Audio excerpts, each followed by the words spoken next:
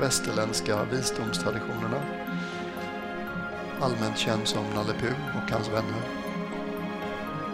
Och i en scen så liksom lullar Nalle Puh och Nasse i skogen. Och så kommer de till Ugglas hus. Och Nasse får feeling liksom. Han bara fylls upp av beundran och så tittar han på Ugglas hus och säger: Uggla vet väldigt mycket. Nalle Puh liksom svarar inte alls, så där börjar gå igen så sakta. En stund senare så verkar Nalle Puh ha tänkt klart, för han stannar till liksom och tittar på Nasse och säger: ja, det är kanske därför han aldrig förstår någonting.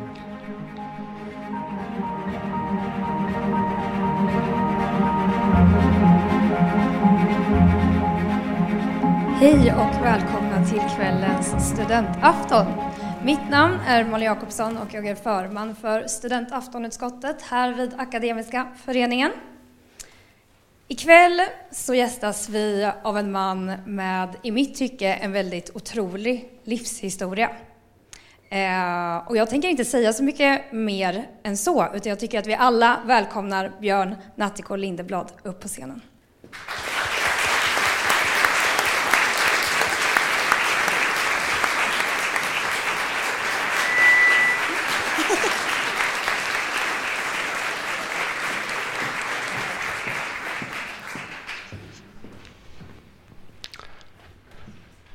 Hej!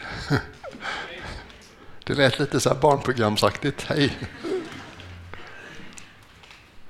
Det är jättefint att vara här. Det var länge sedan jag var här sist. Men jag har varit här innan. Jag försökte liksom att lyssna inåt vad jag ville prata om idag. Och det finns förstås, som Malin sa, en ovanlig livshistoria. Men jag har också lite känslan av att en timma är kort tid.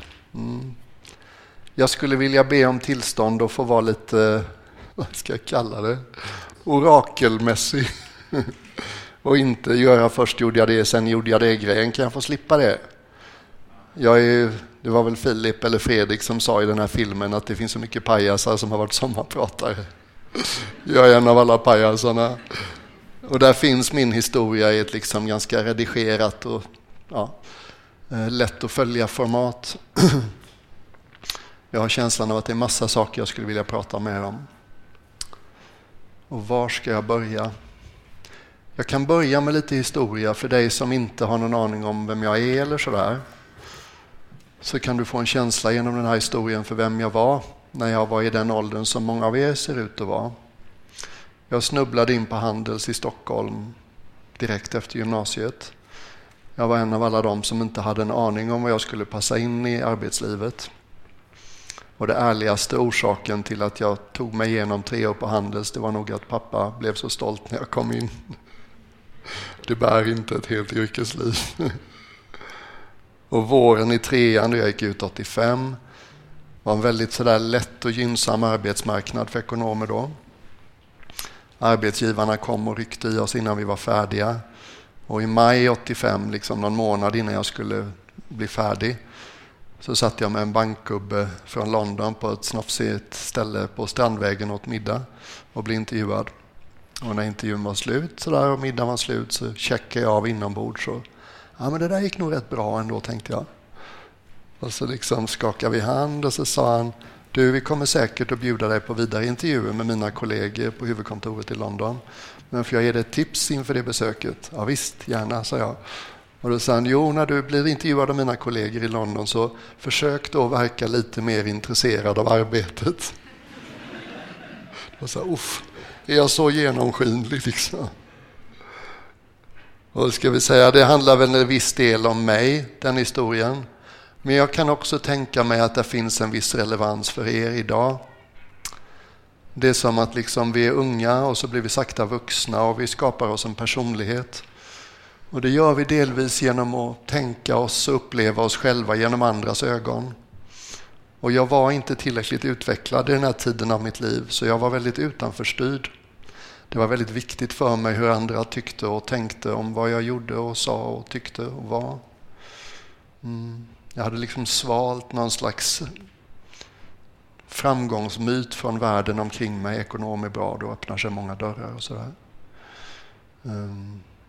Och hade jag varit lite mognare vid det tillfället så hade jag förstås varit lite klokare kring vad tycker jag är roligt? Vad har jag lätt för? Vad känns meningsfullt för mig? Men där var jag inte ändå. Och några år senare så satt jag i ett vackert hus vid havet i Spanien med alla de yttre tecknena på framgång. Och det var 2 månader kvar till jag skulle bli den yngsta ekonomichefen i ett dotterbolag någonsin inom den här stora internationella koncernen som heter AGA. Väldigt schysst arbetsgivare, generös, de var jättebra. Jag låg i min soffa, det var också i maj, en söndag. Och söndagsångesten började liksom köra i mellangärdet. Och det är säkert inget som någon av er är främmande för, liksom den här känslan söndag, nu får jag vara ledig, göra som jag vill och så imorgon börjar det igen. Och jag ser inte så mycket fram emot det, jag känner mig pressad, orolig för de här utmaningarna jag har i veckan framför mig. På tisdag ska vi ha ledningsgruppsmöte och jag förväntas ha en åsikt om vi ska bygga en ny kolsyrefabrik utanför Madrid eller inte. No more fucks to give liksom. Det är så tröttsamt att försöka ha åsikter om saker man egentligen inte bryr sig om. Jag liksom märkte hur alla tankarna gick åt det hållet. Jag kände mig liten, pressad, ängslig, rädd. Jaha, vad kan jag göra här nu när jag ligger här och bara liksom allt jag tänker på får mig att må dåligt? Och då hade jag nyligen läst en bok som hette Zen med Z, Zen och konsten att underhålla en motorcykel. Den handlar inte så mycket om zen-buddhism och den handlar inte så mycket om konsten att underhålla en motorcykel heller. Ganska filosofisk bok. Men det var en idé i den här boken som hade stannat med mig. Och idén var ungefär att det i oss människor som är rofyllt, som är stilla, det är inuti varje människa som inte är fullt upptaget med tankarna, som står liksom utanför det, som förblir lugnt och rofyllt oavsett hur mycket det snurrar på hjärnkontoret. Det är värt att lägga märke till. Det är värt att vända sig till. Där finns det gåvor. Det kan stå dig bi. Och det var liksom en idé som intresserade mig utan att jag riktigt förstod den. Så jag liksom tänkte ungefär, ha någonting rofyllt inuti mig som inte är tankar. Vad är det för någonting? Ja, men det låter lite som meditation. Ja, vad är meditation då? Det vet jag inte riktigt. Men folk som mediterar verkar hålla på med andetaget och sånt en hel del. Jag har ju också andats så vitt jag minns mest hela livet. Men de verkar ägna sig åt det på ett annat vis. Så jag liksom bara låg där i soffan och liksom okej, där börjar inandningen, där tar den slut. Där börjar utandningen, där tar den slut. Och precis som alla som gör sådana övningar så sticker tankarna iväg med mig till någon annanstans. Ska jag dricka gin och tonic till middagen fastän det är söndag? Ska jag äta gazpacho idag igen? Och så varje gång som tankarna sticker bara släpper den, kommer tillbaks till det jag har avsett och uppmärksamma. Och det är liksom bara en liten gest i en ung människas liv, en liten övning jag hittar på själv. Men det finns någonting där som jag vill vila i en stund ikväll. Den här förmågan vi har att välja var vi riktar vår uppmärksamhet. Jag fick en gång frågan, jag var buddhistmunk i 17 år. Och sen när jag kom hem så blev det sakta men säkert ett visst intresse kring min resa. Och när jag var ganska ny, liksom sådär som en person som blev intervjuad, så var det en journalist som frågade: vad var det mest värdefulla av allt av 17 år som buddhistmunk? Och du kan säkert tänka dig liksom att frågan är rätt stor. Man kan känna sig lite, oj, nu måste jag ju säga någonting som ger lite avtryck här. Nu måste jag ju komma med något med en viss tyngd. Och journalisten var helt ointresserad av andliga saker, så jag visste att jag kunde inte bli flummig liksom. Det hade jag inte råd med. Och vi hade pratat i säkert en timme när han ställde den här frågan. Så han visste liksom, okej, grabben har levt utan sex i 17 år. Utan onani i 17 år. Utan öl, vin, snaps i 17 år. Utan bio, utan romaner egentligen. Utan semester, utan att få äta vad man vill när man vill. utan att få bo hur man vill, för vi flyttar en gång i månaden inom klostret för att liksom inte bli för tajta kring boendet. Utan att få välja vem man hänger med, för folk kom och gick hela tiden. Så han visste liksom mycket om vad jag hade avstått. Och han tänkte säkert också att ja, det ser väl också förmodligen lite hej, kom och hjälp mig ut. Så liksom, vad svarar jag nu? Och så tänkte jag vill inte slarva med frågan, jag vill vara uppriktig. Jag vill säga något som är sant. Så jag liksom lyssnade av inombords och så kom det ganska omedelbart.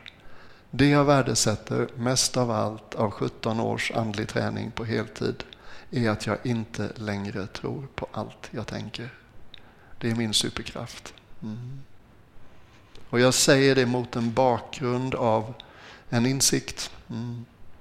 Och jag misstänker att någonstans så har ni liksom, känner ni igen det här eller vet det redan. Ingenting i hela världen, ingen omkring dig, ingen omständighet i ditt liv behöver ändra sig för att det ska bli lättare att vara du eller jag. Allt vi behöver lära oss är att inte tro på våra tankar. De flesta tankar är ganska oproblematiska, men det finns tankar som får oss att känna oss små, dåliga, misslyckade, ensamma, rädda, arga, ledsna. Och så kan man ha det liksom, det är normalt. Men det finns den här möjligheten att lära sig att släppa taget om tankar som du har en känsla för kommer få dig att må dåligt om du följer dem. Ofta har de tankarna ett borde i sig. Han borde inte gjort det. De borde ha fattat det. Hon borde inte ha avbrutit mig. De borde ha tänkt på mig. Och de kanske farligaste, värsta av alla tankarna, jag borde. Har någon i hela Lunds historia blivit mer som du skulle vilja att de var för att du går omkring med en outtalad reservation mot dem? Är ni med mig? Vi gör det liksom allihopa. De borde inte ha sagt så, eller han borde inte ha gjort det, eller det funkar ju inte. Men alla gör det.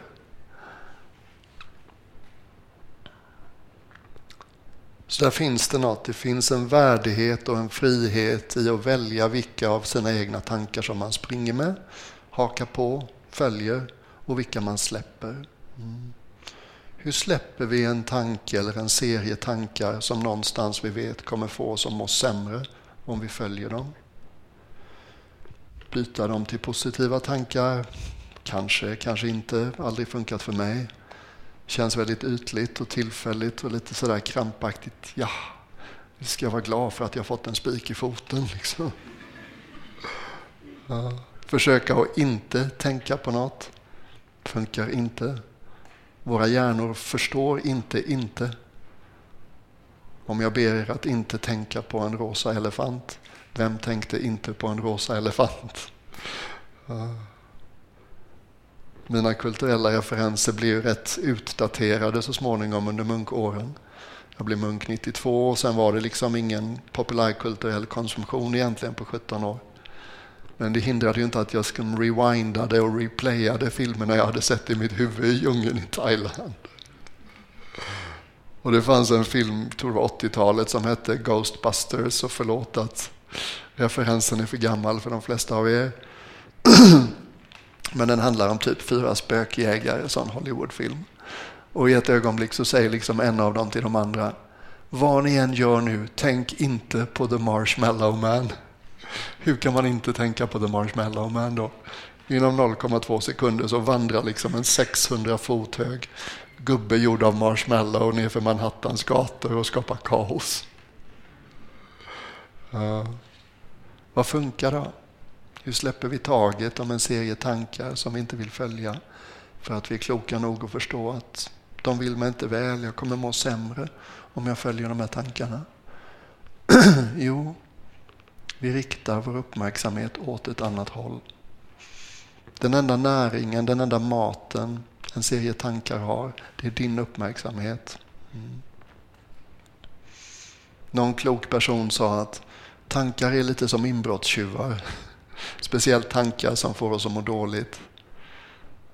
Tänk dig att du kommer in i vardagsrummet hemma Och så ser du någon som står där och håller på, inbrottstjuv. Oftast räcker det bara med att sätta på ljuset i vardagsrummet, så sticker de. Eller inbrottstjuvar tenderar, har jag hört, inte att vara våldsamma. Samma sak med tankar. Sätter du på närvarons ljus, jag ser dig, där är du. Du har redan skapat liksom en viss objektifiering, ett visst space mellan dig och tankarna. Du kanske så småningom får en känsla för, wow, jag är inte mina tankar, jag har tankar. Det är ett viktigt och stort steg. Då är du inte slav under dem längre, då kan du välja vilka du följer och vilka du släpper. Och där finns det någonting. Där finns det värdighet, där finns det frihet. Där finns det möjligheten att inte vara fångad i sin personlighet. Liksom. Alla har vi en personlighet. Ingen av oss valde sin personlighet. Livet liksom bara hände. Vi dumpade in i det här livet. Vi fick föräldrar som vi inte valde så vitt vi vet. Saker hände under livet. Vi mötte människor. Och någonstans i allt det här så utvecklade vi en personlighet. Och en del av den kom vi säkert in i det här livet med också. Det finns inga perfekta personligheter. Alla personligheter är neurotiska bara på olika sätt. Tror du att du har hittat en perfekt personlighet, typ ett helgon, så bjud hem dem ett par veckor och bo med dig och så kommer jag och frågar sen efteråt. Tycker du fortfarande det här är en perfekt person? Så det finns inte perfektion på det planet. Liksom. Alla är vi överkänsliga i vissa situationer och vissa områden. Men det är något fint med liksom den här möjligheten att lära sig att bara släppa tankar som inte gör oss gott. Det kan vi göra själva utan att någonting omkring oss behöver ändra sig. Och det händer till och med magiska saker när vi liksom lyckas med det. Jag följer en andlig lärare som heter Adyashanti, en amerikansk man i min ålder. Han är inte munk, han har aldrig varit munk. Han hade sitt uppvaknande genom den amerikanska zen-buddhistiska traditionen. Och när jag slutade vara munk hösten 2008, så en av de första sakerna jag gjorde var att åka på retreat med honom i Amerika. Och jag hängde ju på hans läppar hela veckan. Liksom. Östkusten, ute på landet vid Hudsonfloden, en timme norr om Manhattan. Och vid något tillfälle så liksom spände han ögonen i oss och berättade en historia som var viktig för honom. Den är lite konstig så jag ber om ursäkt i förväg. Men den handlade om hans lärare som var en kvinna, en amerikansk hemmafru. Och hon hade en överenskommelse med sin man att hon kunde meditera varje morgon. Och så gjorde hennes man frukosten. Och hon var en väldigt sådär förfinad själ, inte minst sinnligt, estetiskt. Och han var vad man kallar mera en opolerad diamant. Och hon liksom varje morgon när hon klev ut från sin meditation och förmodligen kände sig ganska sådär eterisk och förfinad, så kliver hon in i köket och så är frukostbordet väldigt slarvigt dukat. Liksom. Det var inte hans grej. Allting såg lite framslängt ut utan någon omsorg eller känsla. Och sen morgon så liksom la hon märke till det här väldigt tydligt i meditationen. Varje morgon så skapar jag onödigt psykologiskt lidande för mig själv och mår lite sämre av att jag kliver in i köket efter meditationen och liksom det skaver med det där slarvigt dukade frukostbordet. Så hon jobbade med det här en morgon liksom och någonting släppte i meditationen.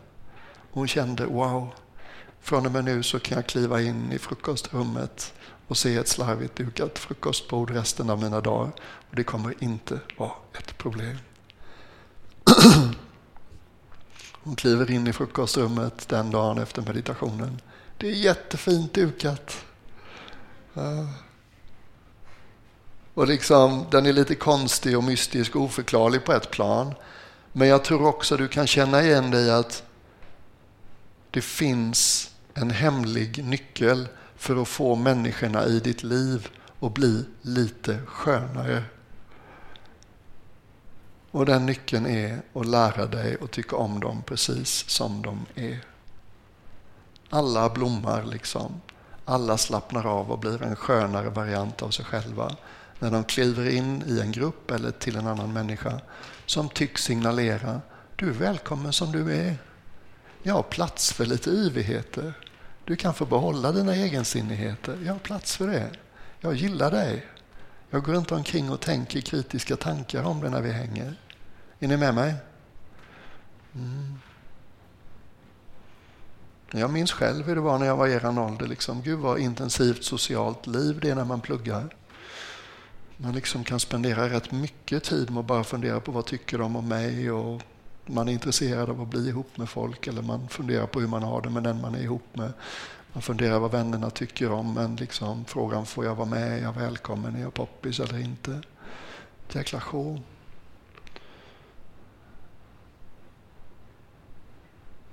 Jag minns när jag var i eran ålder, jag var jättekritisk mot andra människor.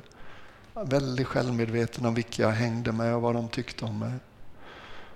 Och liksom på något sätt genom det här arbetet och bara hitta ett mera prestigelöst, mera skeptiskt, mera humoristiskt liksom förhållningssätt till mina egna tankar, så är det någonting som har släppt liksom. Och det har släppt både mot mig själv och mot andra. Och i takt med att jag liksom har slutat hänga upp mig på folks egenheter, eller den här kritiska sidan av mig har lugnat sig, så tycks också världen omkring mig ha blivit mycket mer förlåtande, tolerant och uppskattande mot mig. Det går åt bägge håll. Det hade jag inte alls tänkt prata om idag. Det är ert fel, ni lyssnar för bra. Så jag ligger där i soffan i Spanien. Och i takt med att jag försöker bara ägna mot andetaget, ger intellektet lite paus, lite vila, så lugnar det sig. Och det lugnar sig inte på något storslaget vis. Det lugnar sig inte mer än det lugnar sig för dig en lugn stund i din vecka eller månad. Och plötsligt, som från ingenstans, från det här relativa lugnet inombords, så bubblar en idé upp. En ingivelse. Den är väldigt tydlig. Den säger, det är dags att gå vidare. Och det var en spännande tanke.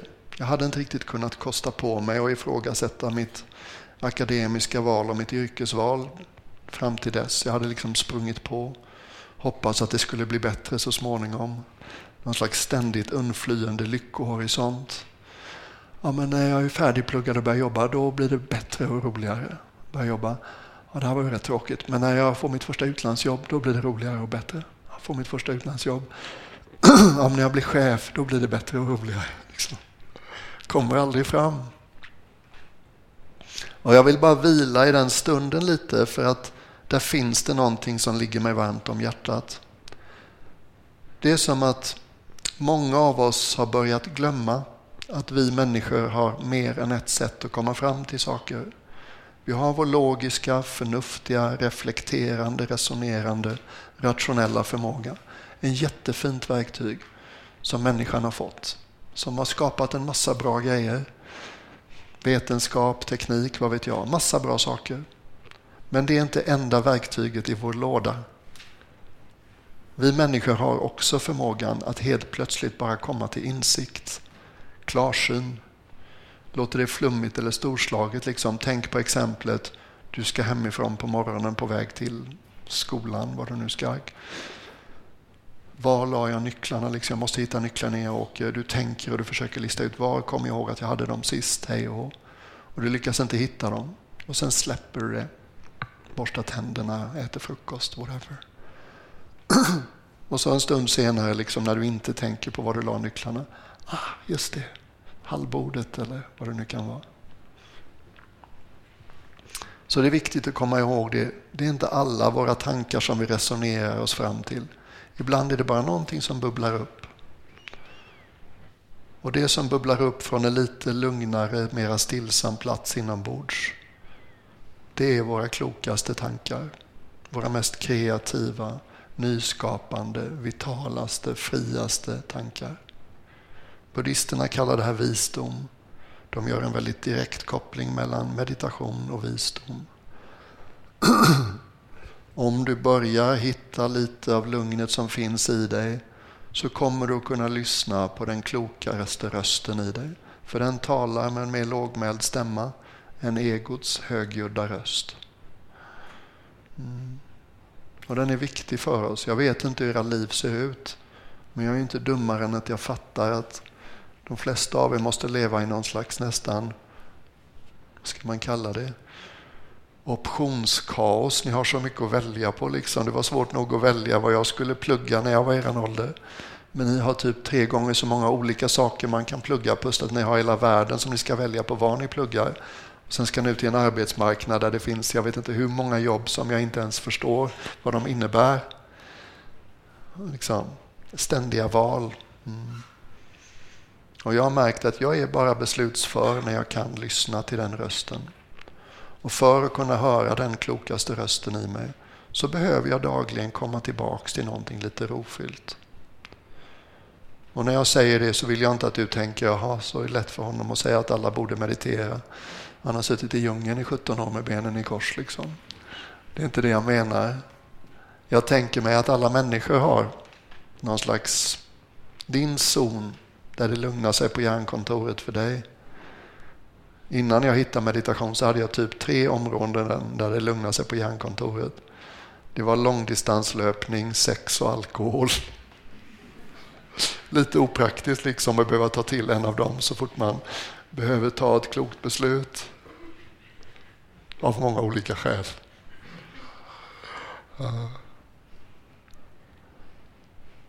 Och om du inte har tillgång till den delen av dig, och om du bara har egots röst att lyssna på, så brukar det inte sluta så himla bra. Som om jag skulle ge någon sån där nästan satirversion av ett helt egostyrt medvetande, så tänk dig den som är svårast att tycka om i svenska Hollywoodfruar. Det blir väldigt mycket drama. Vad tycker de om mig? Kommer jag få det som jag vill? Hur ska jag göra när det händer? Och tänk om det händer. Och nu händer det och det är inte rättvist och hej och. Då blir det, livet känns väldigt mycket så här. Jag kommer göra allt jag kan för att få som jag vill. Medan lär du dig att lyssna på en klokare, mera stillsam röst i dig, så kommer du upptäcka att för det mesta så kommer du att veta vad du behöver veta när du behöver veta det. Du kan dansa med livet och ta det på uppstuds. Du kan lita på dig själv att jag kommer att svara an på ett vettigt sätt när livet slänger sina kantbollar mot mig. Och det finns inget människoliv som inte får en massa kantbollar slängda mot sig hela tiden. Det är oundvikligt. Och det är så mycket skönare att leva på det andra sättet. Lite mera tillit, lite mindre kontroll. Det finns en historia från en av de riktigt stora västerländska visdomstraditionerna. Allmänt känd som Nalle Puh och hans vänner. Och i en scen så liksom lullar Nalle Puh och Nasse i skogen. Och så kommer de till Ugglas hus. Och Nasse får feeling liksom.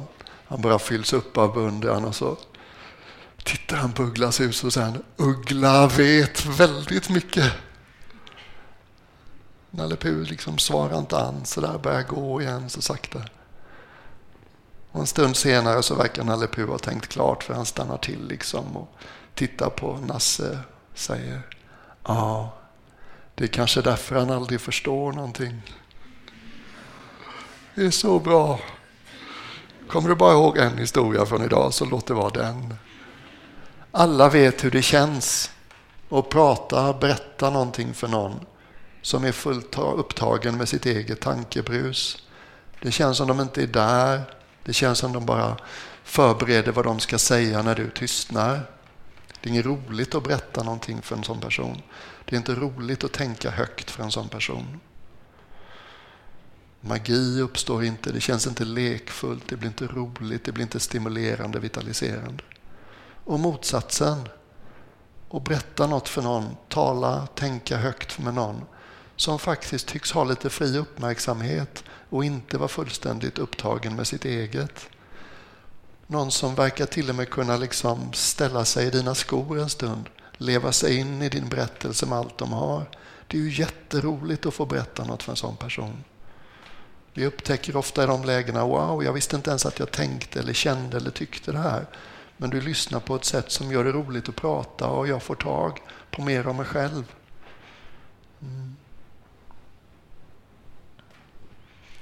I Thailand så åt vi bara en måltid om dagen i klostret. Och det blev ju aldrig lätt. Men efter ett par år var det mer eller mindre uthärdligt. Så man går liksom upp 3 på morgonen, mediterar, sjunger, bugar tillsammans. 3:30 till 5:30. Sen i gryningen går man ut och så går man barfota på led i olika grupper till byarna runt klostret. Och så har man skålar och så får man färdiglagad mat i dem. Och så kommer man tillbaks till klostret. Och så förväntas man sitta liksom och meditera sista halvtimmen innan måltiden. Och du kan ju tänka dig liksom 23,5 timmars daglig fasta. Det är väldigt lätt hänt att man bara tänker på mat denna stunden. När man ska meditera innan måltiden. Kommer det finnas någon efterrätt kvar när det kommer till mig? Och man var också väldigt sådär sinnligt understimulerad. Det fanns liksom inte mycket underhållning i klostret. Min lillebror Janne, han hade den goda smaken och skickade en julklapp till mig varje år. Och tack och lov så var det varje år ett seriealbum av Kalle och Hobbe. Och de här seriealbumen hörde till klostrets mest lästa böcker såklart. En gång såg jag till och med, vi var 6 som blev munkar samtidigt. Vilket gäng, herregud. En av dem var Kondanjo. Hans pappa var från Iran, hans mamma var från Tyskland och han hade växt upp i Kanada. Och han var lite ovanlig som buddhistmunk för han var helt ointresserad av meditation och buddhism. Verkligen så här straight up liksom, helt ointresserad. Men han gillade den praktiska aspekten, han var grym på att bygga saker. Han var en gudabenådad snickare och arkitekt liksom. Ge honom tillräckligt mycket bambu och spik och en hammare och såg så fixade han en hydda liksom. Men en dag så gick vi liksom i skogen på olika stigar i djungeln och så gick han så här lite konstigt och höll in vänster hand. Och vi hade ju liksom bara ett tunt kläde över axeln, det var liksom överkroppens kläder. Han liksom, Kondanjo, varför håller du in handen så där? Vad har du under armen? Han var på väg till toaletten. Ett seriealbum och Kalle Hobbe. Jag har gett upp allt. Nu är det närvaro 7:24, 3:65. Men jag vill ju ändå ha ett seriealbum på toaletten. Så jag sitter liksom och väntar på att maten ska hända. Jag är hungrig, jag är rastlös, jag orkar inte meditera. Jag vänder mig, ser vad jag har bredvid mig. Och där sitter en grymt högljudd plasttingest. Liksom väldigt högljudd. Backstory. Ekonomin i ett kloster grundar sig på gåvor. Man ber inte om något, man får saker. Det är väldigt imperfekt informationsflöde i den ekonomin som alla ekonomer förstår. Så en vanlig dag hade vi typ mellan 20 och 30 gånger så mycket toalettpapper som vi behövde. Och en av våra rika Bangkok-supporters hade varit på nöjesresa i Japan och hittat en slags liksom, små plastcylindrar som man kunde sätta ovanpå toalettpappersrullen. Och så tog man liksom ut kartongrullen i mitten och sen kunde man dra toalettpappersrullen upp och så hade man ju servetter till måltiden utan att någon såg att det var toalettpapper. Jättebra. Så jag liksom har den här grejen bredvid mig. Jag hade då och jag har fortfarande en fördom om att asiater har ingen känsla för när kitsch blir för mycket. Och att de kortaste antennerna i världen för när kitsch blir för mycket, det har japanerna. And this was from Japan. Så jag liksom lyfter den här. Det är så här bjärtgult och skrikrosa med Hello Kitty-tema. Wow! Där är nog så nära LSD man kommer i munklivet liksom. What a trip, man! Och så ser jag liksom längst ner så står det lite text sådär. Det står på engelska men jag översätter det till svenska. Kunskapen är stolt över allt den vet. Visdomen är ödmjuk inför allt den inte vet. Ha. Även i Hello Kitty-tematiserade japanska plastgrunkor liksom. Finns det tidlös visdom. Det är så viktigt. Vill du lära dig saker? Vill du se saker du inte har sett än? Vill du förstå saker du inte har förstått än? Så vänj dig vid att vara mer bekväm med att inte veta. Lite mindre, jag stannar i det jag tycker mig veta. Lite mer, jag är öppen för att det finns mycket jag inte vet. Och vi människor tycker inte om osäkerhet. Ingen tycker om osäkerhet. Vi vill ha förutsägbarhet, vi vill ha kontroll. Och det är mänskligt och normalt. Men går vi med den delen av oss för mycket så blir det inte bra. Då blir det Gunilla i Svenska Hollywoodfruar. Eller liksom Basil i Fawlty Towers eller whatever.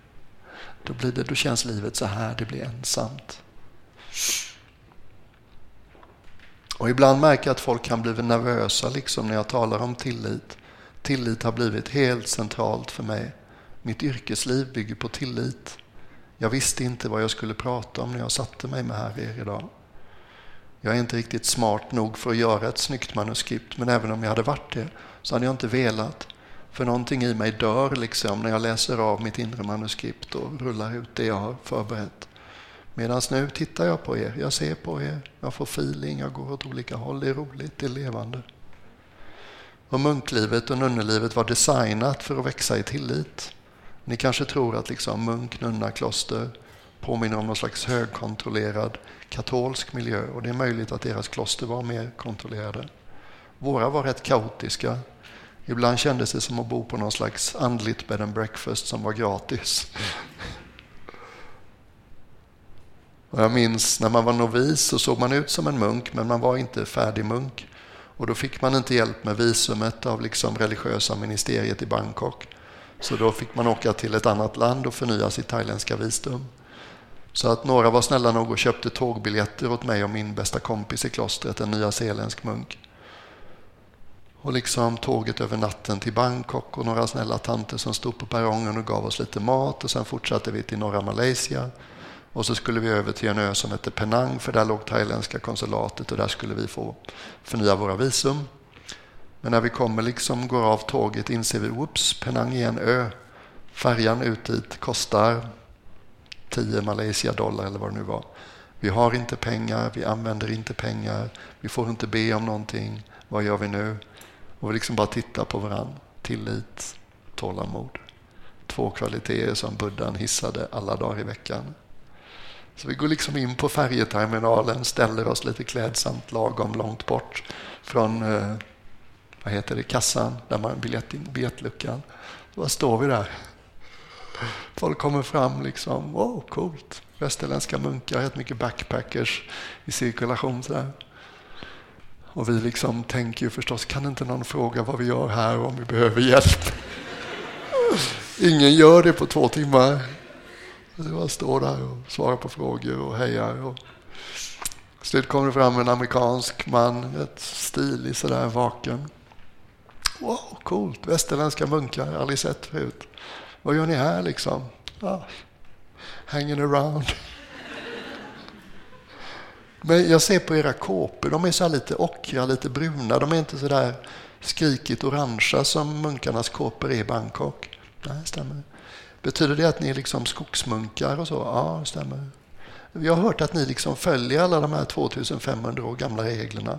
Det låter väldigt okomplicerat. Är det sant till exempel att ni inte använder pengar överhuvudtaget? Jo, det äger sin riktighet. Och ändå står ni här på en färjeterminal liksom, lite otippat. Ja, right ja. Och så liksom sprack han upp i ett leende. Ni ska till Penang och ni hoppas på att någon ska hjälpa er över. Jo så. Det äger sin riktighet.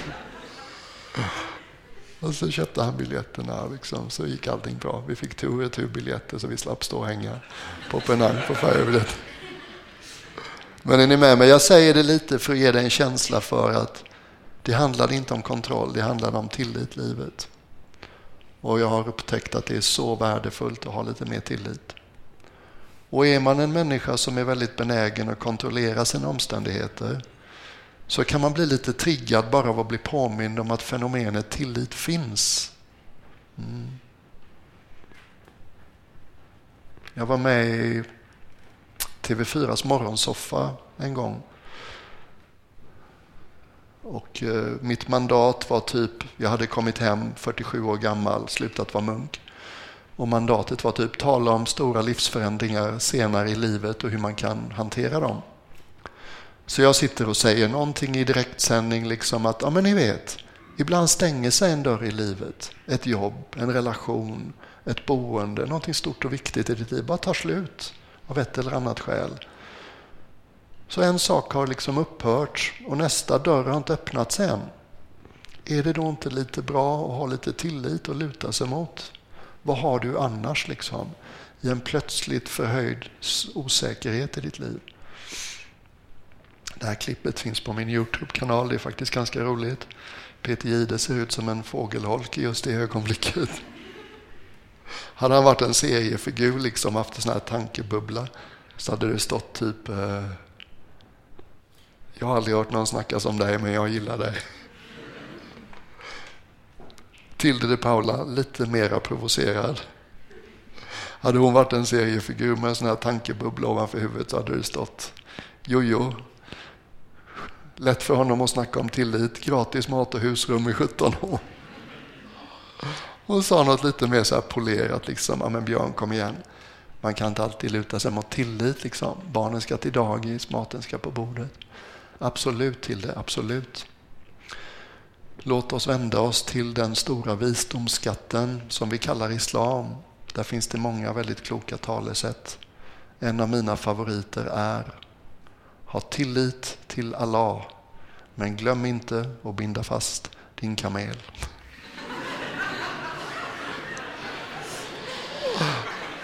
Det här är ett äkta, true, bona fide citat från de apokryferna liksom inom sunni-islam. Jag bara älskar det. Ja, när jag säger att tillit är bra så betyder det inte att tillit alltid är bra. Det finns en sektor i varje människoliv där kontroll är grejen. Det är inte bra att vila i tillit kring deklarationen till exempel. Men min känsla är att de flesta av oss behöver bli påminda om att släppa taget om en del saker som vi försöker kontrollera, som det är bättre att släppa taget om. Är ni med mig?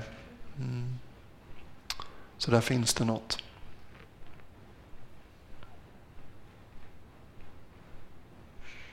I klostret i Thailand så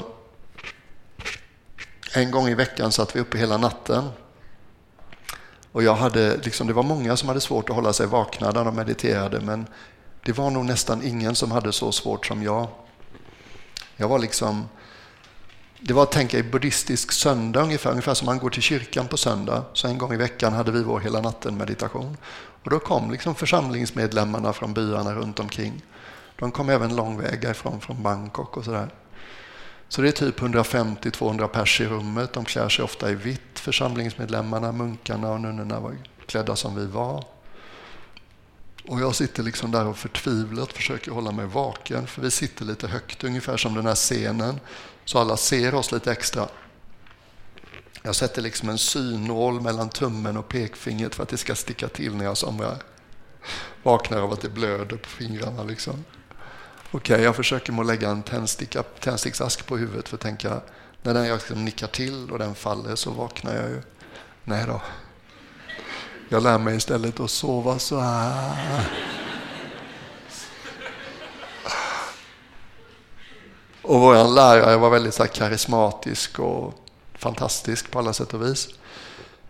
Han var engelsman och allt fler på Thai Airways liksom började komma och flyga upp på kvällsplanet, meditera med oss hela natten och sen så flög de hem på morgonen. Så du kan tänka dig liksom typ 25 i huvudsak män i celibat i sexuellt aktiv ålder på det här podiet som sitter och försöker meditera.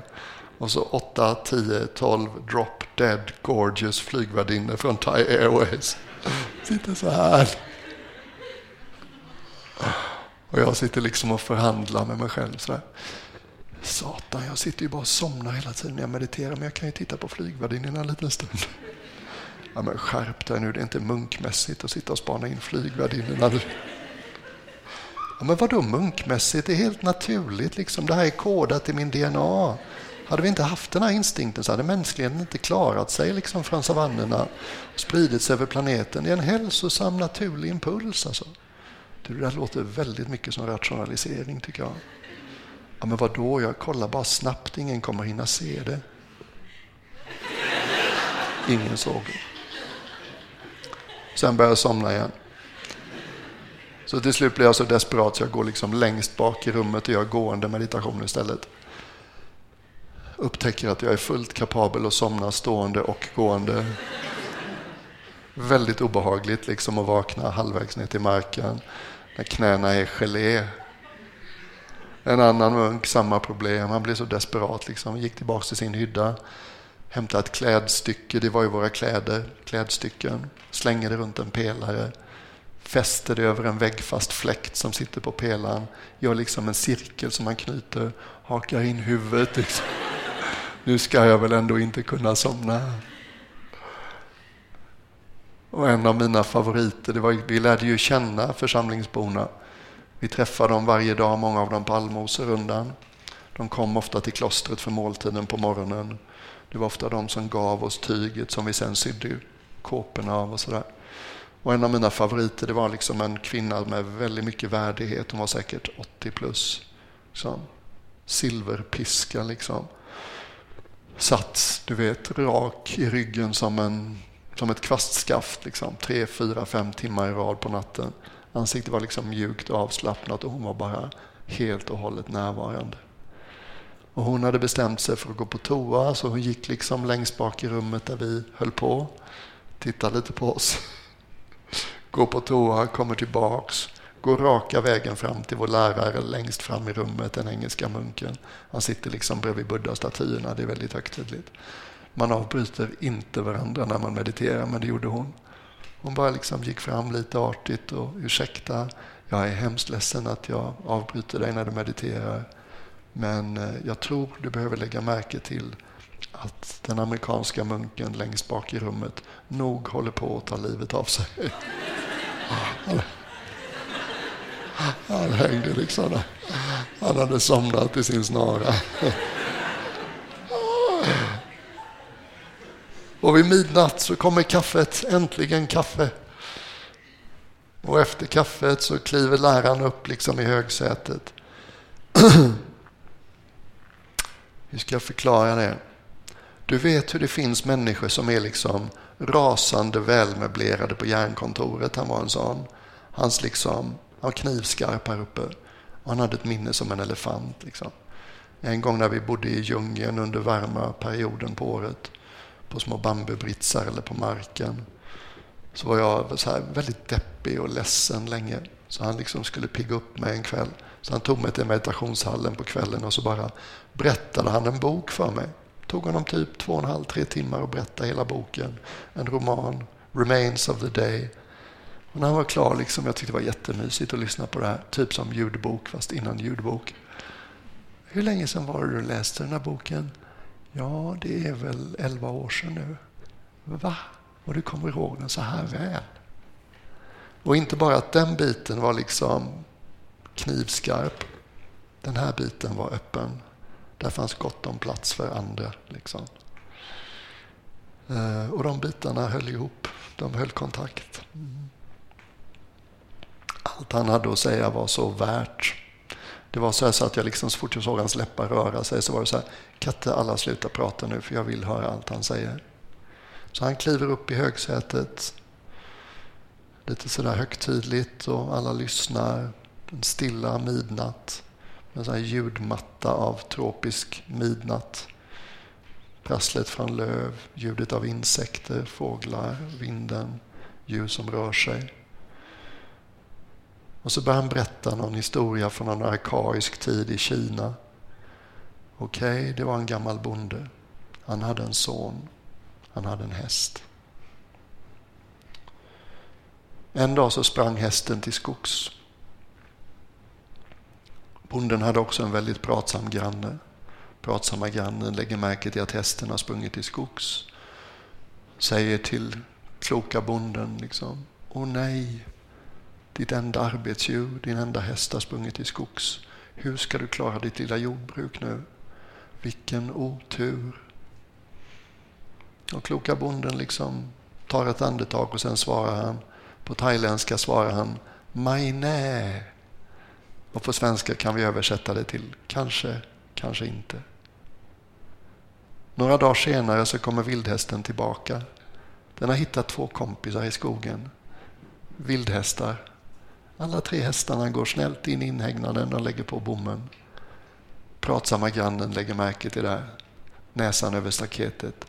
Wow! Igår hade du ingen häst, idag har du 3. Vilken tur! Mai nä. Kanske, kanske inte. Och så är det dags för sonen att rida in en av vildhästarna. Och det går inte så bra och han faller av och bryter benet. Pratsamma grannen är förstås där. Åh nej, ditt enda barn, din enda mänskliga hjälp liksom, har brutit benet. Hur ska du klara jordbruket nu? Vilken otur. Och den kloka bonden svarar som vanligt förstås. Mai nä, kanske, kanske inte. Och en tid senare så ser man liksom de kejserliga flaggorna över kullarna vid horisonten. De kommer sakta närmare. Och det är en stor grupp militärer. Det är stridigheter i gränstrakterna med Mongoliet. Och alla unga män som kan liksom bära vapen och kriga, de får bli soldater. Men inte den kloke bondens son, för han har ju brutit benet. Pratsamma grannen, näsan över staketet. Vilken tur du har. Din son är den enda som får vara kvar. Alla andra måste iväg och hjälpa till i kriget. Vilken tur. Mai nä. Kanske, kanske inte. Kan du se liksom hur kloka vi blir när vi inte tror på tankarna som säger till oss vad någonting betyder? Snabba, vanemässiga tankar. Katastrof. Underbart, det bästa som har hänt. Och nej, det får inte hända. Ja, måtte det bara hända. Du vet den här liksom daoistiska symbolen. Det finns en religion som aldrig kom så långt utanför Kina som heter daoismen. Väldigt fin religion tycker jag. Och deras symbol ser ut som en tennisboll, liksom ett vitt fält med en svart prick i och ett svart fält med en vit prick i. Det vita fältet, välsignelser. Svarta pricken mitt i det vita fältet, förbannelser. Varje välsignelse bär fröet till en förbannelse.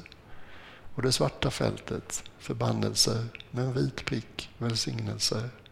Varje förbannelse bär fröet till en välsignelse. Och liksom ju längre man lever, ju tydligare kan jag tycka att det blir. Det som jag trodde var det värsta som kunde hända, det visar sig att det blir ganska bra till slut. Vad fort tiden går. Får jag gå 5 minuter över tiden?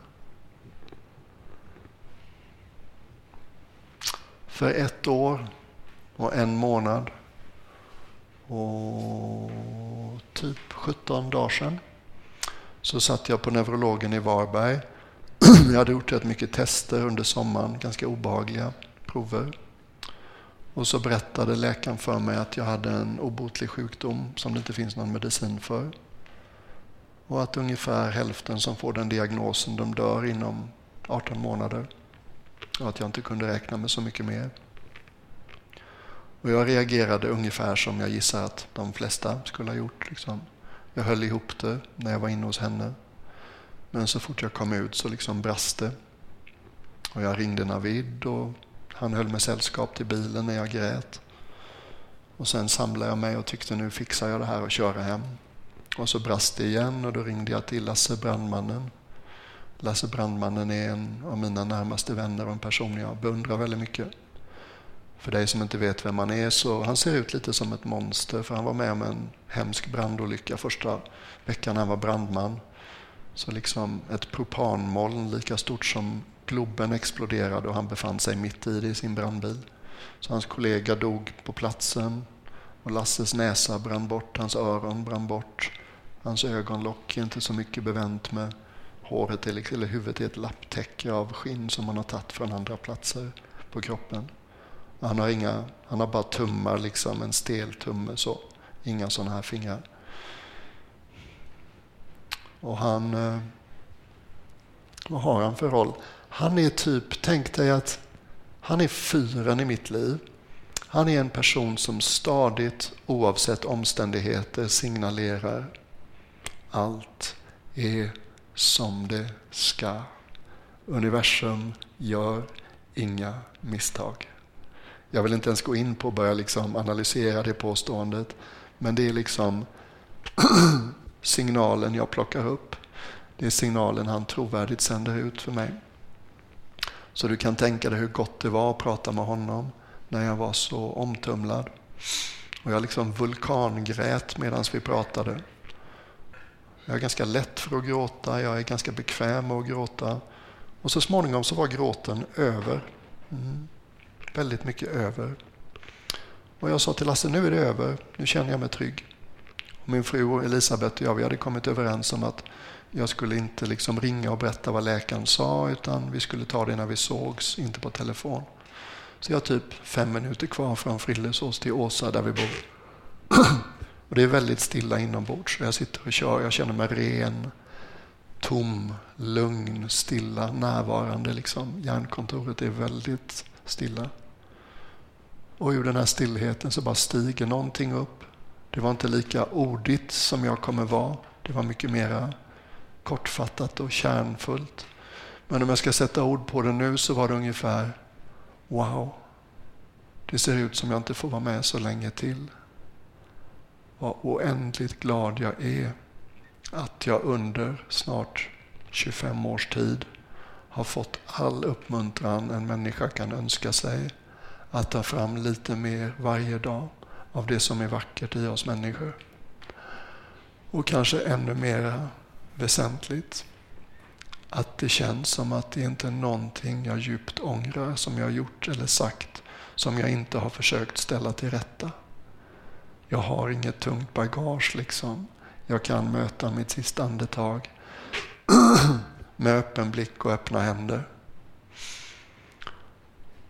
Och jag vet inte vad det betyder för dig och det är ett konstigt sätt att avsluta föredragsdelen.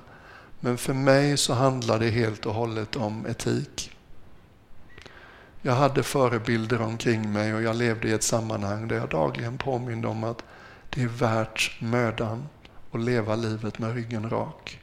Det är värt mödan att ta ansvar för vad vi säger och gör. Det är värt mödan att hålla sig till sanningen. Inte föra folk bakom ljuset. Och det här var effekten att någonting inombords ville påminna mig. Grabben, ingen tycker det är roligt att dö. Men du är sällsynt väl förberedd för du har fått så mycket uppmuntran på just det här området så länge nu.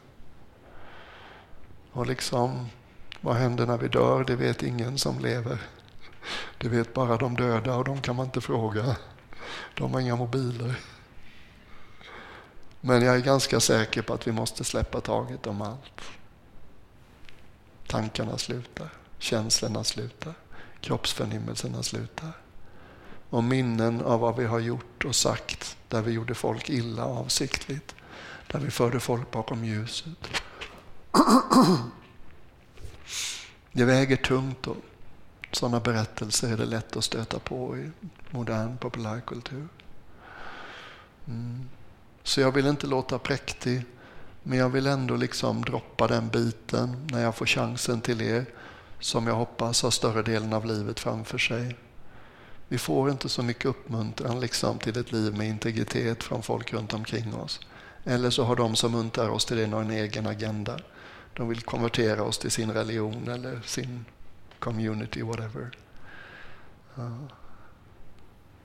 Läraren i Thailand, den första, han var kanadensare, var innan engelsmannen. En kväll berättade han en historia om när han var på besök i Kanada efter han hade varit munk 16 år. Och det var jultid liksom och kusinen trugade lite med ett whiskyglas sent på natten. Han sa, nej men vet du vad, vi munkar i Thailand, vi avstår från alkohol liksom, det är inte mer med det. Och kusinen liksom försöker Ja, men kom igen, ingen kommer ju få veta, du är här nu. Och han bara lutade sig tillbaks, munken, och sa, men du, jag kommer ju få veta.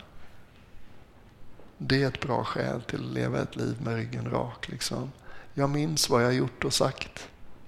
Saker jag har gjort och sagt som jag inte är så stolt över. Som jag hoppas att ingen ska få reda på. Jag gjorde folk illa liksom, medvetet. Det är rätt tungt bagage. Och min syn på etik numera, den kan sammanfattas rätt mycket med what goes around comes around. Vad du skickar ut i termer av intention, vilka avsikter du agerar utifrån i ditt liv, det är det som kommer tillbaks. När en ficktjuv möter ett helgon så ser han bara helgonets fickor. Världen är inte som den är. Världen är som du är.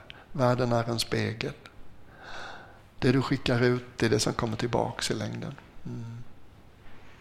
Jag var rätt lost och vilsen när jag kom hem. Det var en väldigt konstig omställning och har levt liksom gemenskap i 17 år. Där huvudfrågan var ungefär, hur kan jag bidra till gruppen? Och så kommer man hem till Sverige och en gammal handelskompis som var riskkapitalist sa, vad är din affärsplan, lille vän? Och jag liksom lyssnade in, vad är det ärliga svaret? Min affärsplan, det är att gå igenom de dörrarna som öppnar sig. Men bara om de känns rätt. Min affärsplan har funkat jättebra. Jag får sitta och berätta om mitt liv på ett sätt som är meningsfullt för mig. Och som får mig att känna mig sedd, hörd, intressant, värdefull. När folk lyssnar som ni har gjort. Det är ett annat sätt att röra sig genom livet. Men jag skulle aldrig vilja byta ett ögonblick tillbaka till det jag höll på med när jag var i eran ålder. Så jag vet inte, det här blir ganska sådär mångfacetterat och på vissa sätt djupsinnigt. Men om jag tittar liksom på vad jag har pratat om så är det liksom väldigt mycket värdet av att gå från lite för mycket så här till lite mera så här. Hålla sina tankar liksom en mjukare hand. Kunna ha värdigheten att välja och släppa taget om dem ibland när det tycker att de verkar ta mig till en plats som får mig att känna mig liten eller ensam eller dålig eller vad det kan vara. Och lita på att integritet, livet med ryggen rak, faktiskt är någonting som är värt att ägna sig åt. Kanske inte tro på de tankarna så mycket som tycks veta vad saker och ting betyder, för det gör de inte. Ingen vet vad någonting betyder när det händer. Ja. Vad allvarligt det blev idag. Är det ni eller jag? Nu vill jag prata med varandra. Jag vill att Malin kommer upp och hjälper mig. Tack för hur ni lyssnar.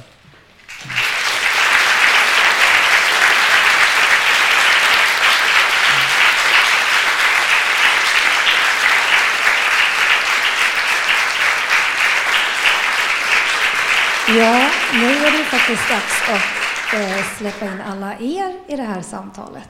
Yay! Det är nämligen så att vi har kommit fram till frågestunden. Yay! Bästa biten. Och då går det till så att vi har 2 personer med mikrofoner här. Och har ni en fråga så räcker ni upp handen. När ni får mikrofonen får ni gärna ställa er upp, säga sitt namn och ställa en väldigt kort och koncis fråga så att vi hinner med många frågor. Fast svaren är inte alltid korta och koncis. Hej, jag heter Karl. Hej Karl. Hej. Vad fick dig att lämna Thailand och åka hem till Sverige igen? Du, låt mig börja med brasklappen att jag litar inte på varför-frågor. Du vet, varför slutar jag i näringslivet? Jag kan klä det i lite ord. Men egentligen var det bara någonting klokt som vinkade inombords. Det är dags att gå vidare. Varför blev jag munk? Svårt att svara på, men när jag läste om att man kunde leva med engelska som arbetsspråk i Thailand på samma sätt som buddhans liksom, tid, så var det bara så här, wow, det här vill jag. Och när jag slutade så var det samma sak. Liksom efter 7 år i Thailand så flyttade jag till England. Därför att i Thailand, som i många länder, så finns det inte samma möjligheter för kvinnor att leva sin andlighet 7/24. Och min cyniska del skulle säga att en av de stora religionernas delsyften tycks vara att hålla tillbaks det kvinnliga. Och det är väldigt olyckligt, tragiskt att det är så, men jag kan inte låta bli att se det så. Det tycks vara på väg åt ett annat håll i vissa kretsar, men anyway. Så min tradition var klok nog att skapa en nunneorden när den växte utanför Thailand. Och den var inte perfekt, men den var tillräckligt bra, liksom. Den var värdig. Och jag hade träffat en del av de nunnorna i Thailand, så att jag flyttade till England och kände redan en del av dem. Och läraren i det engelska klostret var också en person som jag hade läst hans böcker, flera gånger. Var väldigt inspirerad av honom. Och efter 7 år i England så var jag lite tillbaka i civilekonomrollen. Jag var typ kloster-vd. Och höll på att rodda lite väl mycket med det praktiska. Så då flyttade jag till Schweiz, till ett systerkloster i samma tradition. Och liksom, schweizarna är ju bättre än alla andra på att organisera, så där slapp jag göra det. Och andra året i Schweiz, det var då det började gå ut för. Då får jag min första PC. Det var början på slutet. Det fanns ett LAN liksom i klostret. Så att jag hörde mig för med de andra munkarna och fick reda på att en Dell kommer passa dig. Så mamma frågade liksom, är det någonting du behöver, Björn? Ja, en PC som heter Dell vill jag ha. Och sen så hörde min bästa kompis Karl-Henrik att jag hade en PC. Så då brände han såklart snabbt en CD-skiva med de 100 bästa låtarna sen jag blev munk. Sen fanns det ingen väg tillbaka. Vi hade så här vandringsdag en dag i veckan i Schweiz, och jag älskat bergen sen jag var pojk. Så jag tyckte väldigt mycket om den. Så man liksom packade i England och Schweiz, åt vi frukost och lunch, tack och lov. Så jag packade en picknick efter frukosten, gav mig ut med snöskorna upp på en väldigt vacker sadelpunkt ganska högt. Man kunde se ner till Bern, man kunde se upp till Aletschgletscher och liksom Berner Oberland, bergen. Äter min picknick och pluggar in hörlurarna till min MP3-spelare och hade tankat ner CD:n och började lyssna. Och så småningom så kommer Hips Don't Lie med Shakira. Och jag får lite feeling liksom. Berner Oberlands delaste höfter börjar liksom få feeling. Jag bara minns den scenen som en sån här kul liten vignett för okej, kanske är det någon del av dig som börjar dra åt ett annat håll än munk och celibat liksom. Och så en eftermiddag när jag satt och mediterade på mitt rum, jag gjorde det nästan varje dag, typ siesta efter maten och sen lite dricka te och läsa eller lyssna på något inspirerande, buga till min Buddha, tända mina ljus, rökelse, sätta mig. Och då satt jag ofta länge, 1,5, 2 timmar och mediterade. Och ganska snart blev det väldigt lugnt inombords. Nu hade jag lärt mig att hålla mig vaken när jag mediterade. Jag var bekant med det här lugnet. Och liksom lite så här, det känns lite som att komma hem för mig inombords. Och så vill jag liksom bara sitta i det som man sitter i ett varmt bad. Och efter kanske 8, 10, 12 minuter av det här så bara bubblar den där rösten upp igen. Från livet som ung civilekonom. Det är dags att gå vidare. Och sen, nej, vad opraktiskt. Jag har ju ett bra liv nu. Liksom. Och jag visste också att den rösten ska man passa sig för att ignorera. Det brukar inte bli bra. Men jag hade mycket att förlora. Jag hade ett väldigt fint liv på många sätt. Så jag tog tid på mig att prata med ex-munkar, ex-nunnor jag kände. Prata med seniormunkar, seniornunnor jag kände. Och någonstans så fick jag så småningom känslan av, men okej, jag har tränats i tillit i 17 år nu. Är det inte dags att liksom ta steget och kliva ut i en mer osäker miljö och se om det här funkar? Så jag bestämde mig för att göra det. Och det var en svår och det var inte alls en lätt resa. Men det är liksom de yttre omständigheterna till att beslutet kom. Så det var precis som beslutet att säga upp mig i näringslivet. Det kom från den här mer ofyllda platsen inombords. Det gav inga argument. I efterhand så kan jag ju säga, ja, jag hade blivit lite blasé.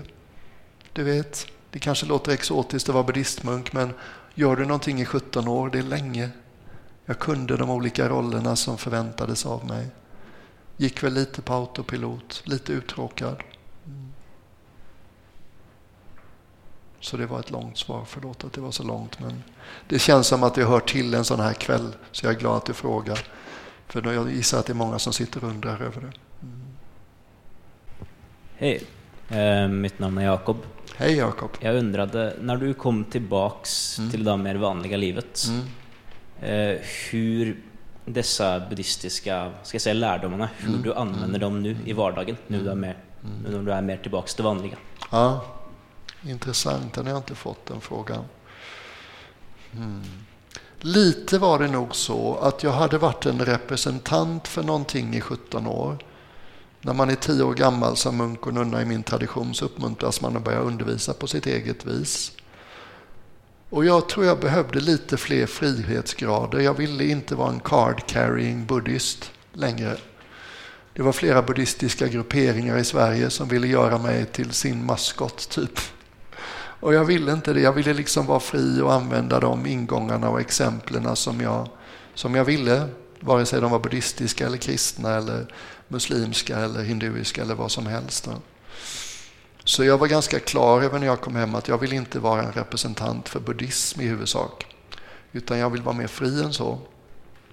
Sen är det också sant att det jag har lärt mig har jag lärt mig genom buddhismen. Jag tycker fortfarande väldigt mycket om buddhistiska konventioner och jag tycker om nästan allt med buddhismen. Så att det känns naturligt för mig. På ett etiskt plan så kan jag väl säga att jag hade fått en väldigt god grund i ett liksom rakryggat liv med integritet. Jag var inte så gammal när jag bestämde mig för att aldrig stjäla igen. Jag åkte fast för snatteri när jag gick i 5:an i grundskolan. Och mamma hade den goda smaken att säga: Björn, jag är inte arg, jag är bara djupt besviken. Och du vet, 12 år gammal, bara aldrig igen. Och så vitt jag vet har jag hållit det liksom. Något svartjobb kanske. Det har undanhållit skattemyndigheten sin del. Men jag upptäckte tidigt att jag var dålig på att ljuga. Liksom. Min mamma är så snäll så när jag gick i 8:an och stal sprit i mammas och pappas barskåp för en fest så kom mamma på mig. Och jag drog en snyfthistoria om att alla kompisarna fick en flaska vin av sina föräldrar. Men jag var tvungen att stjäla för jag fick inte det. Mamma ger mig en flaska vin och jag brister fullständigt i förtroendet. Snor en annan killes moppe, kör in den i en telefonstolpe och bryter nyckelbenet. Liksom. Haltar ner i frukostrummet nästa morgon och mamma och pappa undrar vad hände. Och jag drar någon vals om att vi spelar rugby efter maten och de knuffar in mig i ett taggtrådsstängsel. Och pappa bara sa: du kan sluta med en gång, jag tror inte på ett ord du säger. Så det har blivit väldigt viktigt för mig. Respektera egendom, var noga med det. Jag ber alltid liksom, jag kollar alltid istället för att förse mig av någonting och anta att det är okej. Jag är noga med sanningen. Mina lögner sträcker sig till sociala lögner, typ vad kul att se dig. De går inte längre än så. Jag hittar inte på valser för att komma ur en inbjudan jag inte vill vara med på. Jag liksom talar inte osanning för att det ska bli praktiskt och lätt för mig. Och jag märker det att ju längre man håller sig till sanningen, ju tyngre väger ditt ord naturligt. Det märks. Jag har inte slagit ihjäl en mygga eller en fluga på 25 år. Jag tänker inte börja nu. Katter och hundar och hästar beter sig annorlunda runt mig idag än vad de gjorde när jag var ung. Och det kan ha att göra med att jag har liksom varit noga med att behandla även djur med respekt och inte ta liv avsiktligt. Så på ett etiskt plan så är det några av orienteringarna jag förhåller mig till. På ett liksom personligt psykologiskt plan så allt det jag har pratat om ikväll är viktiga saker för mig. Jag vill växa i tillit. Jag vill låta min intuitiva sida leda mig även i arbetslivet. Jag är inte här för att imponera på er. Jag är här för att ni ska gå härifrån med någonting som känns värdefullt. Och hur det ser ut kommer vara olika för er.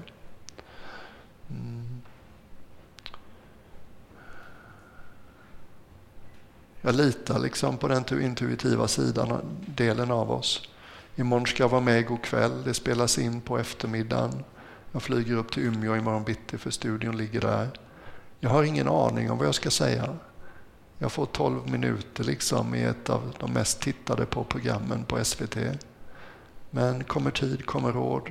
Är jag närvarande här och nu så kommer jag där och då veta vad jag behöver säga. Så att det är liksom väldigt mycket internaliserat, säger man kanske. Är det ett svar på frågan? Ja, det är det, va? Ja, tack.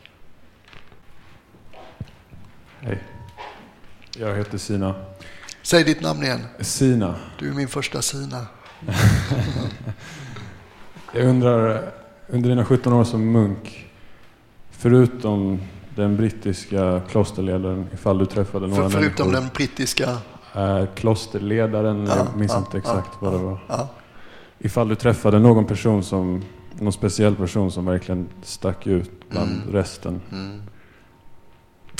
Jag skulle säga att det fanns 3 munkar och en nunna som stack ut. Och jag vet inte hur du tänker liksom kring människor som gör avtryck. Jag kan bara säga hur jag tänker. Jag märkte så småningom, jag har alltid varit lite för imponerad av intelligens. Jag har alltid burit på en självbild att jag är inte så intelligent, så jag liksom kompenserar för det med ett stort ordförråd och snackar mycket. För att verka smartare än jag tycker att jag är. Men så småningom när jag var munk så märkte jag, wow, de där riktigt intelligenta typerna som kan förklara saker så himla smart och klokt, de skapar precis lika mycket psykologiskt lidande för sig själva och andra som resten av oss. Så jag förstod liksom att intellektuell intelligens är inte samma sak som visdom. När Buddha pratade om visdom så sa han, för att liksom förstå om någon är vis på riktigt så behöver du leva vid deras sida ganska länge. Du behöver studera hur de hanterar motgång, klander, kritik, liksom orättvisa, orimlighet och så vidare. Visdom händer i livet, liksom, inte som idéer. Och de här människorna, de hade en förmåga att de visste, de liksom förstod timing, och det fanns tillit, och det fanns en känsla för just mig, vad jag behövde höra. Ta liksom exemplet när jag kom till England från Thailand, så var jag lite sådär stuck up. Jag kom ju från Thailand, munkeriets högborg. Jag vet hur man gör det här. I England var det ingen riktig puts och studs. Så min kritiska sida kunde ha liksom synpunkter på hur det skedde i England. Och någon frukost som var lite ovanligt kaotisk i England, så satt jag efteråt och min lärare såg på mig att jag godkände inte hur den här frukosten hade genomförts. Liksom. Och folk lämnar sakta frukostrummet för att göra vad de ska, och vi sitter kvar. Och i det ögonblicket har jag förmodligen en av södra Englands mest sammandragna ringmuskler. Och min lärare var liksom Vadjan Suchito, han som var inspirationen till att jag flyttade dit. Han bara tittade på mig och sa, Natthiko, chaos may rattle you, but order can kill you. Vad den gjorde ont. Nu sitter jag fast i den här delen av mig, du vet, som vill att allting ska vara snyggt och prydligt och som jag tycker det ska vara. Och allt det leder till att jag känner mig ensam och begränsad och hård och dömande. Det fanns en nunna i England. En av de 3 klokaste människorna jag mött i hela mitt liv. I den här perioden när min arbetsbelastning var så tung, så gick jag liksom kanske inte mot utbrändhetens rand, men jag var klart sliten. Och en dag så liksom möts jag av den här nunnan, Argentania, hon var från Nya Zeeland. Vi ska precis gå in till kvällsmeditationen, det är en jättevacker sommarkväll. Hon bara tittar på mig. Hon hade den här förmågan, jag vet inte om du känner igen det, att hon kunde liksom bara ta in mig, och så visste hon hur jag mådde och jag hade det utan att jag hade sagt någonting. Hon tittade lite på mig och så, Natthiko, don't forget to leave some space for miracles. Glöm inte att lämna lite utrymme för mirakler. Ja, just det. Här går jag och försöker kontrollera allt praktiskt arbete i klostret. Det blir ensamt, det blir tungt, det blir tajt. Saker och ting tenderar att falla på plats i sin egen tid och på sitt eget sätt. Och det är ofta bättre att släppa lite av taget och vara flexibel och anpassa sig till föränderliga omständigheter. Och när jag tittar på allt det bästa som har hänt i mitt liv, så har det hänt helt utanför min kontroll. Så det var liksom mycket sånt. Timing, ögonblick, ganska korta saker. Människor som har ett stort förtroendekapital, människor som är trovärdiga i det de säger till dig. Då kan det gå liksom rakt in. Medan som jag möter samma lilla mening på Facebook, det händer ingenting liksom. Därför att jag litar inte på avsändaren. Och visst, sen finns det förstås människor som har liksom kommit ett steg längre. Jag tycker mig ha mött människor som stod på samma berg, såg verkligheten i vitögat på samma sätt som jag tänker mig att Buddha eller Jesus eller Muhammad gjorde. Och det ger en effekt, det är svårt att tala om. När jag försöker liksom hitta, vad är det ärligaste subjektiva sättet att beskriva människorna jag har mött som jag tycker är upplysta liksom. Eller frälsta om du vill använda Jesus språk. Eller lever med Allah om du vill använda islams språk.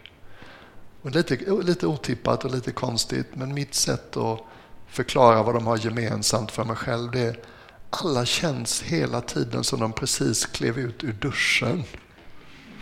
De liksom kommer till livet rena och öppna varje ögonblick sådär, va? Verkligheten börjar om i varje sekund. Ja, inget repeterar sig någonsin. De är här och nu alltid. Och historien är väldigt liten i deras värld. Och idéer och planer om framtiden är väldigt små. Utan här och nu är helt dominerande. Och de är vakna och tillgängliga. Som om de just kom ut ur duschen, liksom rena från historien och tankar om framtiden. Väldigt konstigt svar, men väldigt ärligt. Ja. Glad att du frågar. Hej. Hej. Jag heter Mattias. Hej Mattias. Jag skulle vilja veta om det finns någonting som du inte vill prata om. Någonting som du kanske fortfarande grubblar över eller inte har kommit till lags med. Du menar på ett personligt eller filosofiskt plan? Det kan vara vilket som. Ja. Men då kan jag inte prata om det.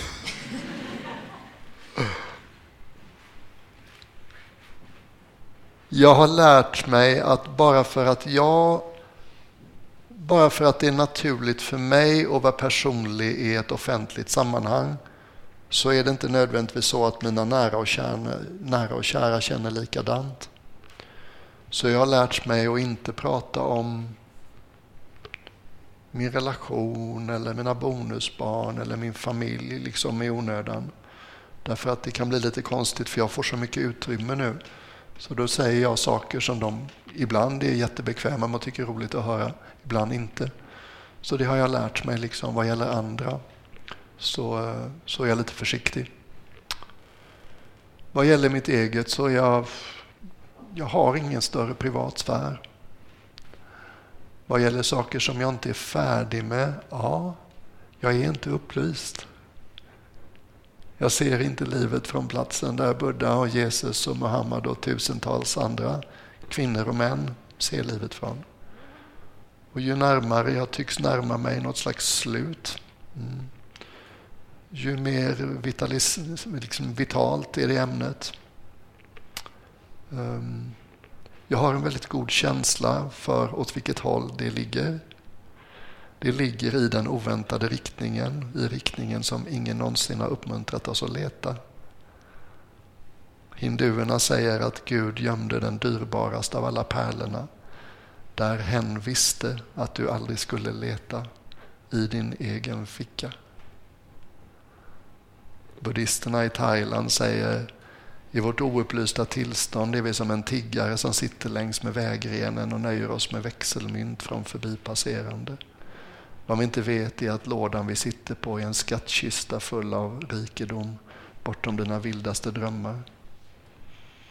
Min favorit bland kristna mystiker, en väldigt punkig präst från 1200-talet i Tyskland, hade sitt eget uppvaknande, mötte Gud, förstod vad det ordet pekade på. Insåg att jag kan inte hålla högmässan på söndagar på latin längre, ingen fattar ju det. Jag upptäckte det mest värdefulla en människa kan upptäcka. Jag måste börja prata på plattyska så församlingsmedlemmarna förstår vad jag pratar om. Vatikanstaten dömde honom till döden. De hann inte avrätta honom, han dog av andra skäl. En söndag kommer en församlingsmedlem fram. Du tycks ju ha hittat Gud. Jag vill också hitta Gud. Jag börjar bli gammal, det börjar bli bråttom.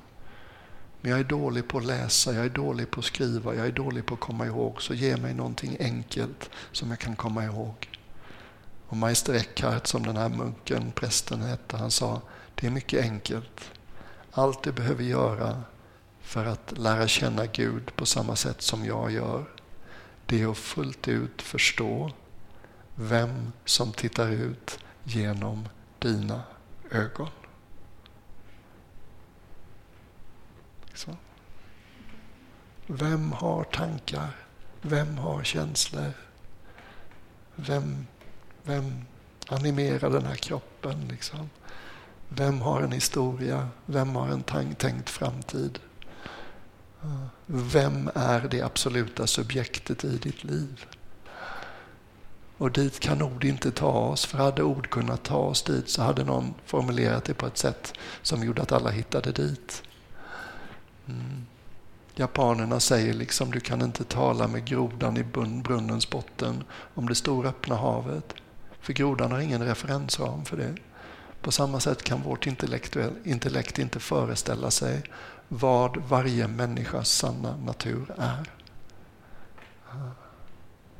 Det var ett väldigt storslaget sätt att avsluta frågestunden. Yay! Tack för frågan! Jag tror vi har tid för en sista fråga. Det är svårt att toppa den. Ja, jag heter Jakob. Hej, Jakob. Det blir svårt att toppa det då. Men, apropå det att ord aldrig riktigt kan nå dit. Om det hade funnits en tablett eller så innan du blev munk, innan den resan. The red pill or the blue pill. Som hade försatt dig i det tillståndet som du är nu. Hade du tagit det? Absolut.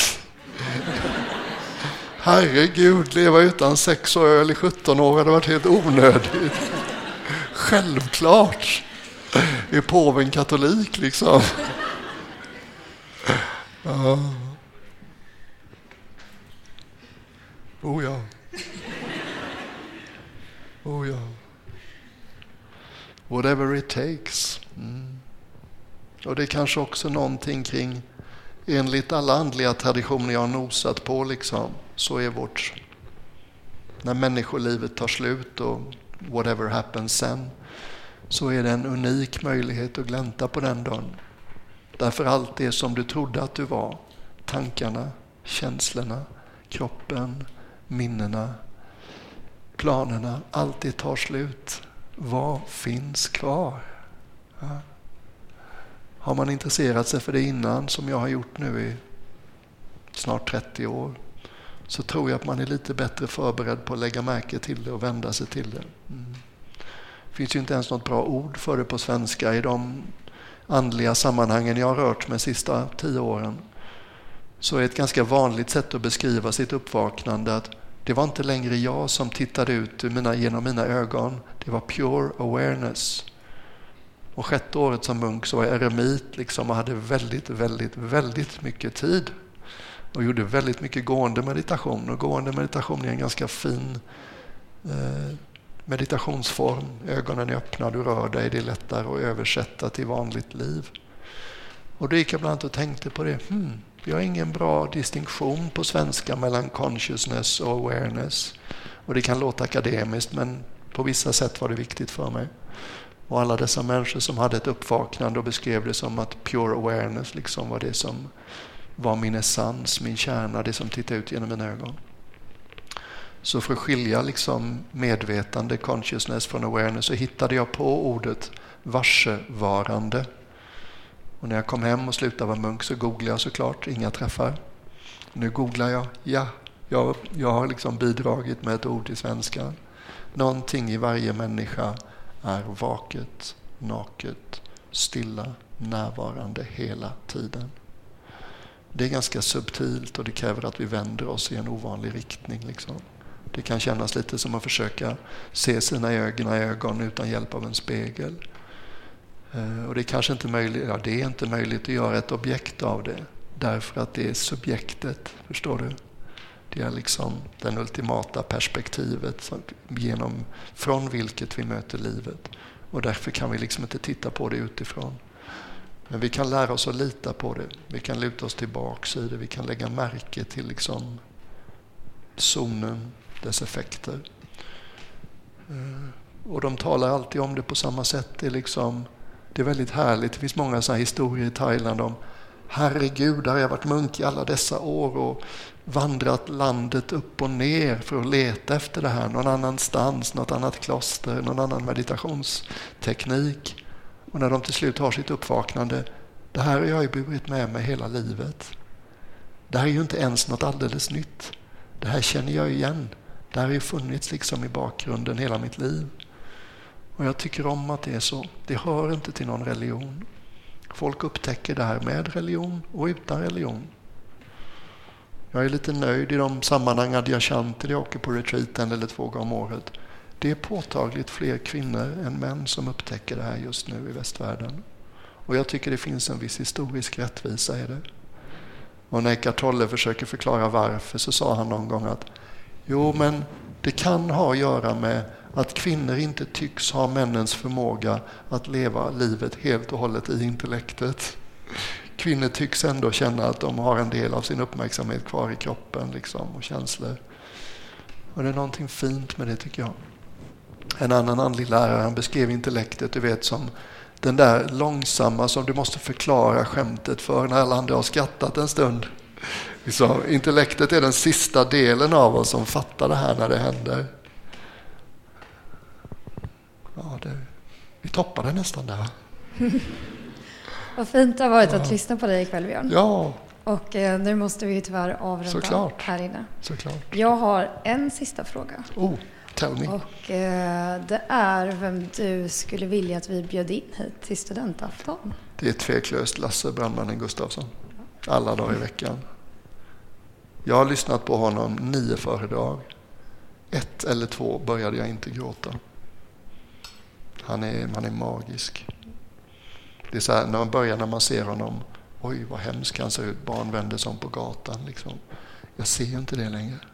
Jag ser bara en av de vackraste själarna jag har stött på liksom.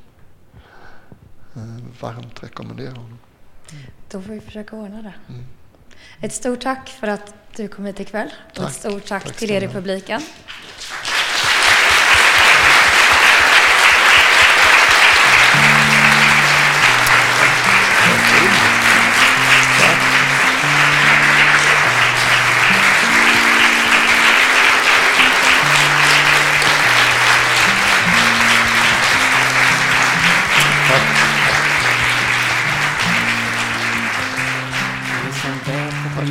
Bara en bro på högkant. Det som det är inte måste vara konstant. Ni som hör rop på hjälp. Tack för att du har lyssnat. Studentafton vill också tacka podcastens huvudsponsor TL Sound som har gjort den här inspelningen möjlig. Vi vill också uppmana dig att följa oss på Facebook och Instagram för att inte missa nästa afton. Sök på Studentafton. Ni som får era sår utan att ni blir martyrer. Ni som drömmer men aldrig blundar för det som händer. Glömmer era fiender men aldrig vänner. Jag må hjälpa människor ni inte känner. Ni är inte vackrast i världen. Världen är vackrast i er. Och det är inte i era ögon. Det är i vad ni ser. Ni som skrattar er fram till det sjukt seriösa. Ni som får folk att undra om ni borde få gå lösa.